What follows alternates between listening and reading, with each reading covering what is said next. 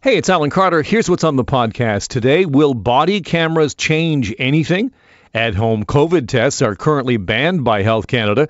And are protesters justified in toppling a statue in Montreal? All that coming up. Let's get to it. Alberta's premier says he'd be happy to give a toppled Montreal statue a new home.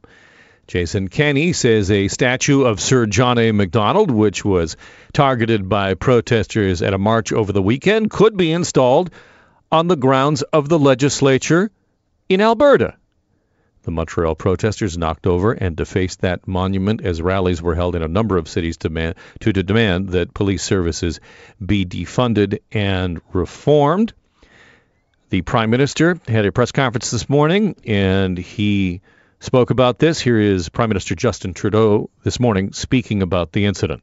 But we are a country of laws, and we are a country that needs to respect those laws, even as we seek to improve and change them.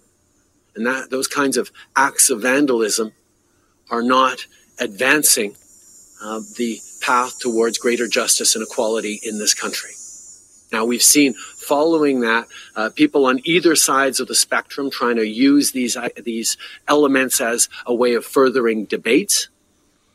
I'm more interested in using the real frustrations that people have as motivations to continue to make the big changes necessary.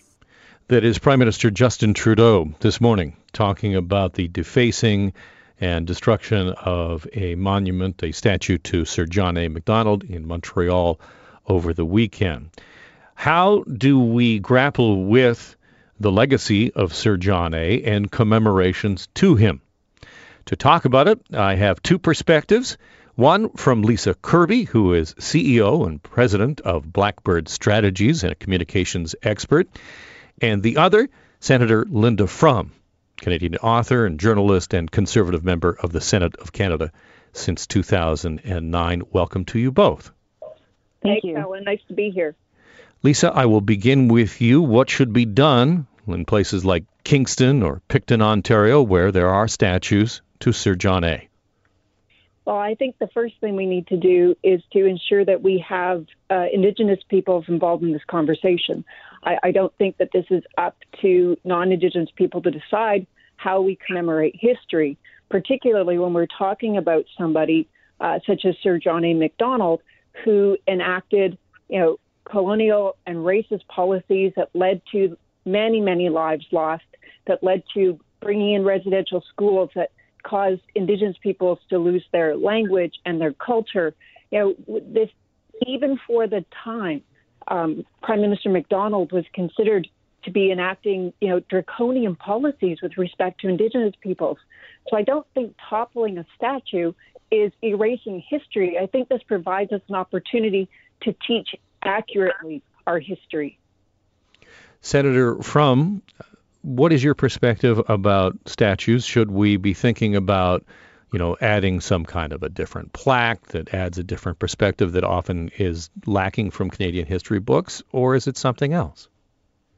Well, first of all, Alan, I have to say you've got me a little bit off kilter here because I find myself in extreme agreement with Prime Minister Trudeau and that statement that you ran earlier. Lisa and I may disagree about what the legacy of John A. MacDonald is. To me, he is the founder of the country that I am so proud to live in, so proud to raise my children in, a country that I consider to be one of the greatest countries in the world. And there would be no Canada without John A. MacDonald. He does not just belong to one segment of the population. He is the founding father of the whole country, and therefore he is the founding father for all of us. But, for sure, we can do a better job in this country of acknowledging every aspect of our history. And instead of tearing things down, we can expand and we can explain more, we can teach more, and we can put up different types of monuments to our history and have different conversations about it. I'm all for that. But the idea that a violent mob of protesters, that's putting it politely, gets to decide which pieces of our history are valuable and which pieces of our history need to be denigrated, that's just not on for me. But, Senator, certainly you can appreciate that those statues would be a focal point of anger from the community. Sure, and the decapitated statue that fell yesterday is also a focal point of anger for other segments of the community who value our history, who are proud of our country. So when you have disagreements like this, that's perfectly legitimate, but you don't settle it with violence. Can I just jump in here for a second? Can we not frame this as an act of a violent mob and actually talk about the issue? Because I think these are two things that are very separate. Just a couple of weeks ago, there was a statue that was defaced of Pierre Elliott Trudeau, and I didn't hear anywhere near the same level of outrage among conservatives in particular. And there's an Indigenous author that I follow on Twitter named Wob Rice, and he had said this: "I'll never lament the fallen statue of a colonizer. I'll always lament the lives, languages, and ceremonies lost because of colonialism." So that's why I think we need to be talking more. I mean, I went to school in the 70s and 80s. I was never taught this part of our history. So despite the fact that Sir John A. Macdonald founded our country, we're still allowed to say he also enacted policies that murdered people. It was forced starvation. It was famine. He drove them out of their traditional lands and starved them out so he could build a railroad. So this isn't about how we remember people in the sense of do we topple statues or not. We need to start talking about how do we accurately reflect this history. And I think we've seen over time, Cindy Blackstock in particular, an Indigenous activist, she's had memorial plaques changed to reflect accurately our history. So this should be part of a larger dialogue removed from the violent mob piece, because that kind of undermines what's really happening here. What's really happening here is Indigenous peoples are looking for some sort of restorative justice, and I think we need to look toward them first as to how we make right about our past. I'm speaking with Lisa Kirbie and Senator Linda Frum. And Senator, to you, can those two narratives coexist? Founder of the country and also a person who enacted some pretty heinous laws. Mm-hmm. Well, I think that if you look at almost any heroic figure in history, you're going to have to accept that there is complexity in all human beings. Heroes like Winston Churchill are complex. Washington, Jefferson, Lisa mentioned Pierre Elliott Trudeau, not a hero of mine, but someone who has an important airport named after him. He was in his youth, he was a supporter of fascism and a supporter of Vichy France and Franco and Mussolini. As a Jewish person, that is extremely uncomfortable for me. I don't like it, but I don't. I'm not lobbying to have the Pierre Elliott Trudeau airport renamed, but frankly, if you follow the logic of the people who think it's okay to tear down statues violently, according to mob justice, you would be tearing down virtually every statue in this country and every named institution, because somebody's going to have a problem with the hero being honored.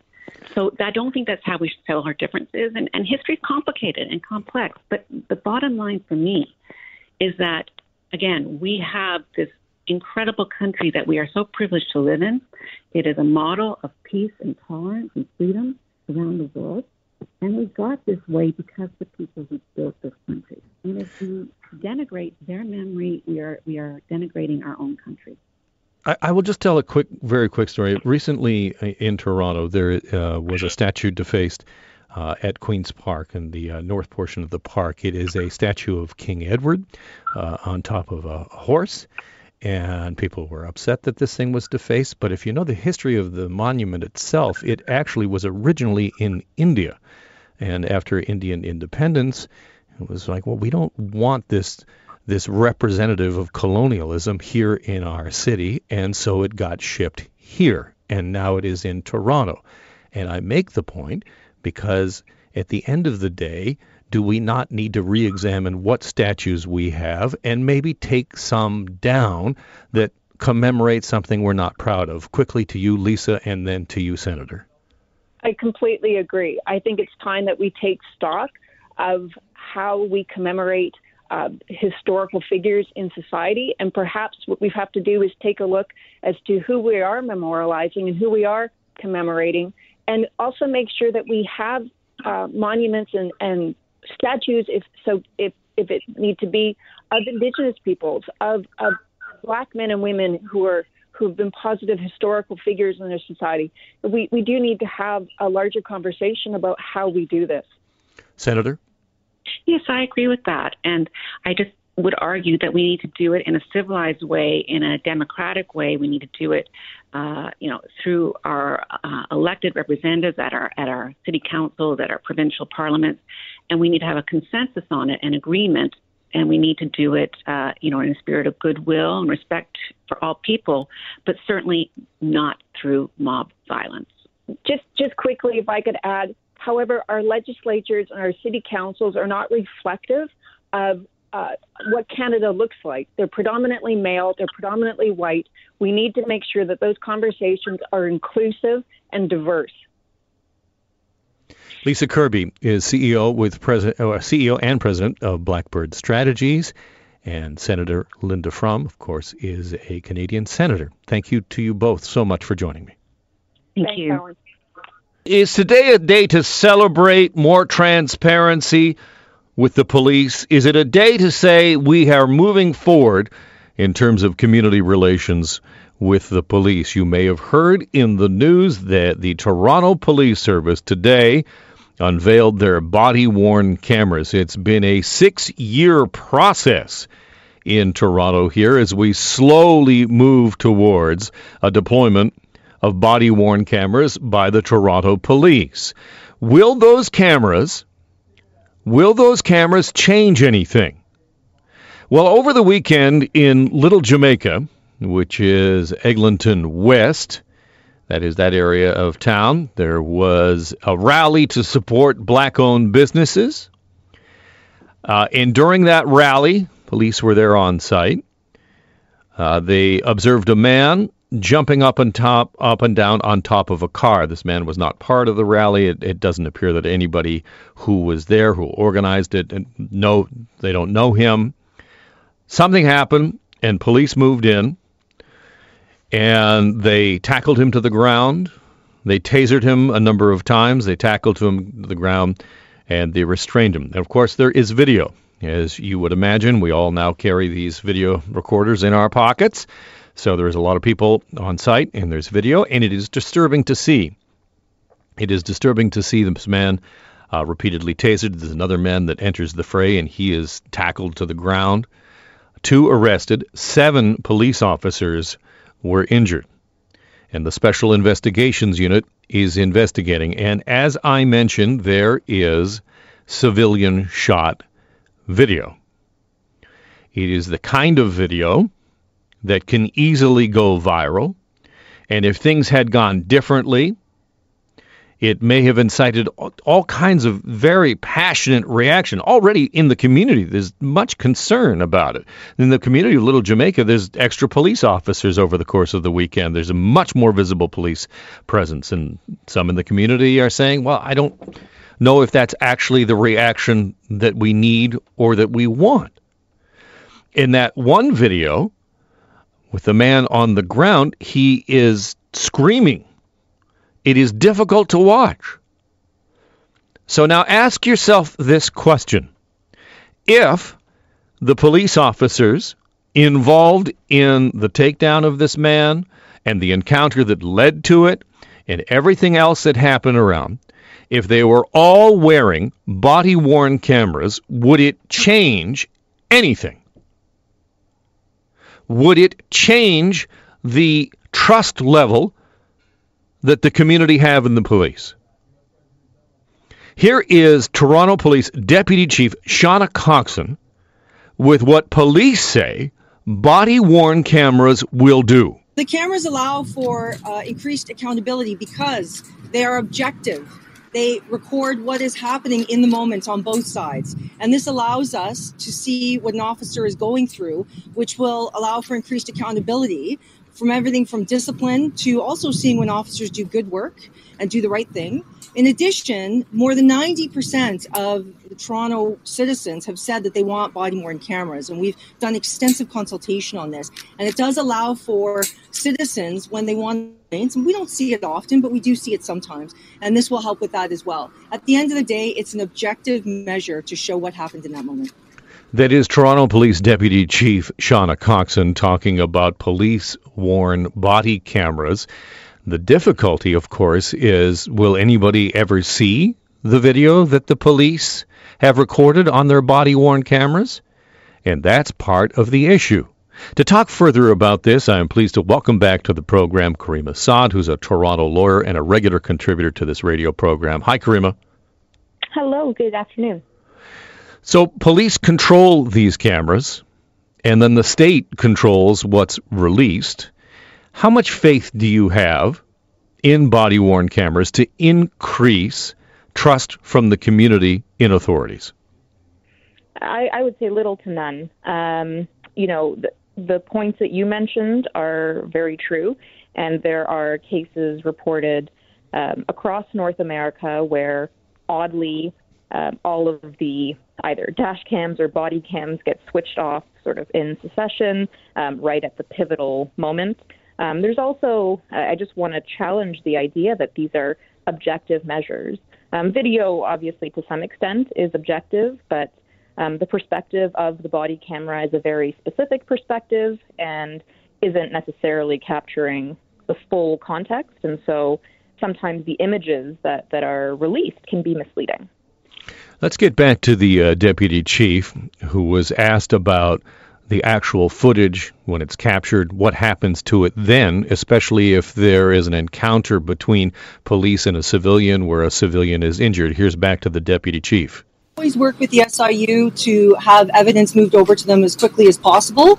We've had extensive discussions with them. Our governance has been put in place with discussions with the SIU, the OIPRD, the Information and Privacy Commissioner, the Ontario Human Rights Commission. So we've done extensive consultation on this. Some of it is going to be worked out as we go along, but I can assure you that the release of the body-worn camera footage will happen to the SIU as soon as possible.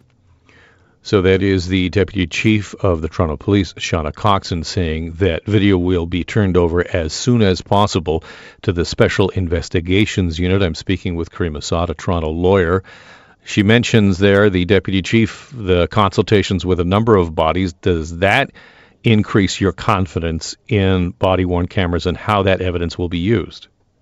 I can't say that it does. The SIU has a terrible track record of holding its officers accountable. And we've seen this year in the news cycle stories of deaths occurring at the hands of officers and investigations that stall several months after the fact. No one's been properly investigated or spoken to. So no, consultations, cops talking to cops doesn't really inspire faith that body cams will be helpful. And Caryma, I come back to the point I was making at the beginning of the program, which is there are different narratives that can come out from different pieces of video.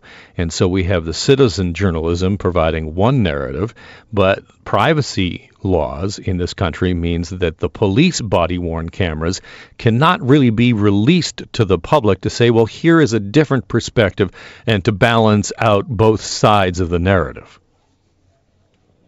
Yes, and I mean, if we think about body cam footage and the idea now we know what really happened, but did that help, for example, Masai Ujiri?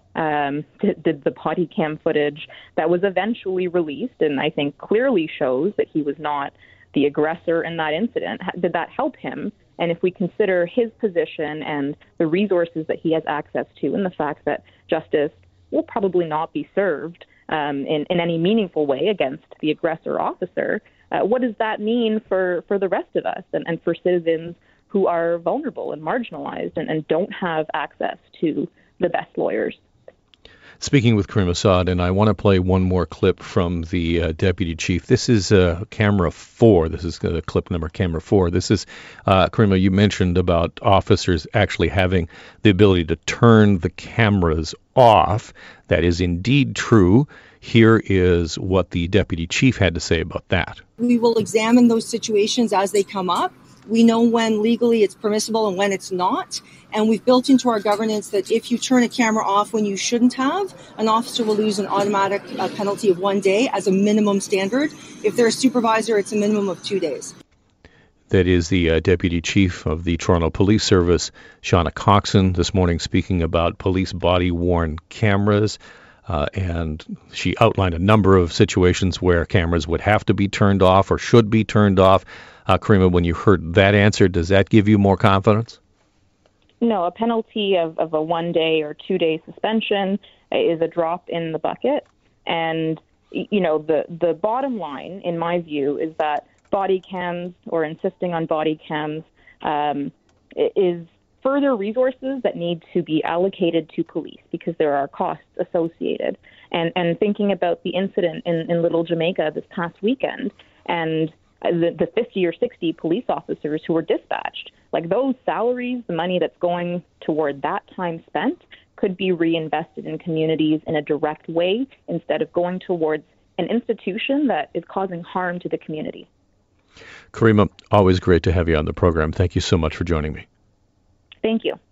That is Caryma Sa'd, a Toronto-based lawyer, reacting to announcements from the Toronto Police today as they continue their rollout of body-worn cameras. They're saying by next year, a large portion of the Toronto Police Service will indeed have these body-worn cameras. We have some COVID vaccine news today. Novavax Incorporated says it has reached an agreement with the Canadian government to supply up to 76 million doses of its possible vaccine. Novavax is a biotech company that develops vaccines for serious infectious disease. And it said in a statement it expects to finalize advanced purchase agreements as early as the second quarter of 2021. Novavax's vaccine is currently in its second phase of clinical trials. The company plans to begin the third phase in September, but do not get too carried away. Here is Dr. Caryma Sa'd with New York City's healthcare system who says, wait a second, we need time before we know a vaccine is safe and effective. What's really important is making sure that we have a safe and effective vaccine. And those two words mean very different things. And they boil down to really looking at the data. And you can't have good data until a period of time. So you can't fast track safety and efficacy because you need a certain percentage of time or a certain time frame to collect that information. So typically when we're talking about phase 3 trials, it could be anywhere from a year to 2 years. That is Dr. Caryma Sa'd with the New York healthcare system. In terms of our numbers today, 114 new cases in the last 24 hours. Our testing numbers, 25,000 tests in Ontario have been conducted in the past 24 hours. 13,500 are still pending.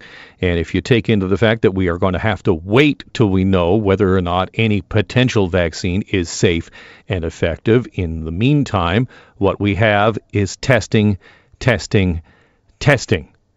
The more testing, the better. That's what the experts have been saying. So why is it that Health Canada has been saying no to home testing? The Minister of Health, Patty Haydu, tweeting this morning that a story in the Globe and Mail that contains a quote from a Health Canada spokesperson saying no to home testing is not accurate, and that the Department of Health, the Ministry of Health, is considering other technologies. But should we all be able to test ourselves in our homes? Can we be trusted with that information? Dr. Sumon Chakrabarty is an infectious disease physician at Trillium Health Partners and joins me on the line. Hi, Doctor. Hi there. Thanks for having me. What is your perspective on home testing for COVID-19? if this is something that we can show works, I think it would be a great tool to have in our box. When you look, one of the biggest problems with the testing right now is you test, you have to go to the center, you have to wait. Now, there still would be a waiting time, but if you can kind of cut out a lot of that, travel time, you can get something that's a bit faster, and it can at least give you some guidance on what to do next. So if we can get something like this for at-home use, I think it's something that could definitely be useful. Dr. Colin Furness, who is an infection control epidemiologist at U of T, has said that it's a travesty that Health Canada would stand in the way of home testing with saliva or paper tests. Do you concur? Are you of the same opinion? Yeah, well, I think I want to obviously know what their view is. Obviously, from Minister Haydew's tweet just now, I'm a little confused exactly what they're saying, but it does sound like they are considering it. And I think that, yes, it would be bad if we didn't at least consider it, because it's something certainly that could help in our battle against COVID-19, and especially if it's something we can do in addition to a vaccine to help reduce the amount of transmission in the community. I think we should really look into it. Is there a concern that these at-home tests, if you put this kind of technology in the hands of the general public, that there might be a negative outcome because of that? I think it's something that definitely needs to be considered, but I don't think that's the only reason to not, use it. It's almost like throwing the baby out with the bathwater. But I think that the big thing is, with these types of things, we know that there can be some negative unintended consequences, and that's why we're here to educate the public on how to use them and, what the limitations are and what to do next. So I think that if we see something that is good and useful, we can explain to the public, this is how we use it, this is what we do, and this is the guidance that we give. That's our job as healthcare professionals.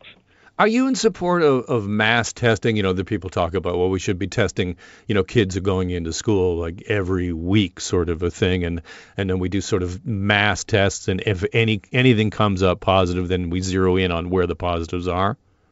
We have to be careful. The thing is, it depends on the situation. There's certain situations where, yes, testing a big group of people does help, and that's the best situation to think of is when you have a high probability of there being cases.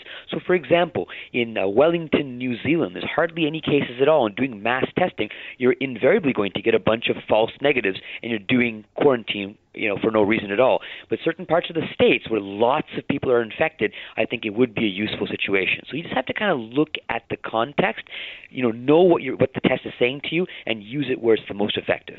If I might pivot into back to school, as that's top of mind for us parents, and we start thinking about this. There's so much concern amongst parents because of the class sizes, but you raise a good point there about the number of cases that are actually out there and the amount of community transmission that might actually be going on in Toronto or anywhere in Ontario. That's the best point here. And Dr. Michael Ryan from WHO said it best, where the best way to protect everybody in every circumstance is having low community transmission. And we are there in Canada right now, and we're very unlikely to see any kind of explosive growth overnight like you're seeing in places in the States.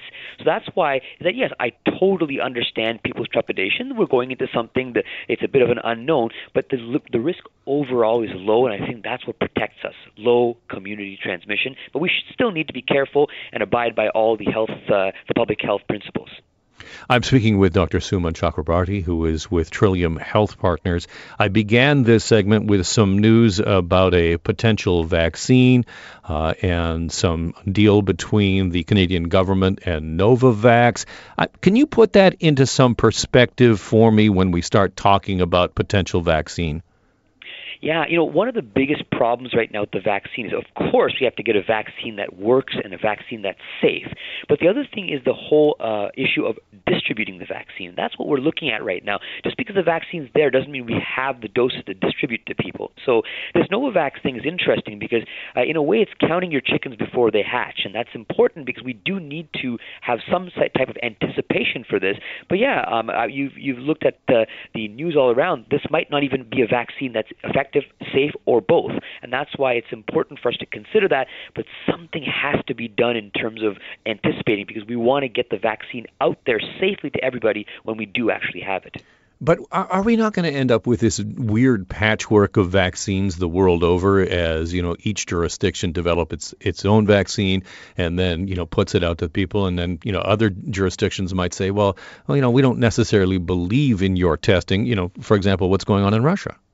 Yeah, that is definitely a possibility. In a way, it's somewhat of a quote-unquote good problem to have, because if you have a whole bunch of vaccines that work, we have had a situation like that, for example, with the polio vaccine. There have been different forms of the vaccine. If they work, that's the point, and as long as they're safe as well. But I agree, we want to be able to do this in a way that's systematic, do it through rigorous research, and not skip any steps on the way to giving something to the rest of the population. Doctor, great to have you on the program. Thank you so much for your perspective, and please stay well. Great to be here. Thanks so much for having me. Take care. That is Dr. Sumon Chakrabarty, who is an infectious disease physician at Trillium Health Partners. That's the podcast for today. Don't forget to catch the Alan Carter Show weekdays starting at noon.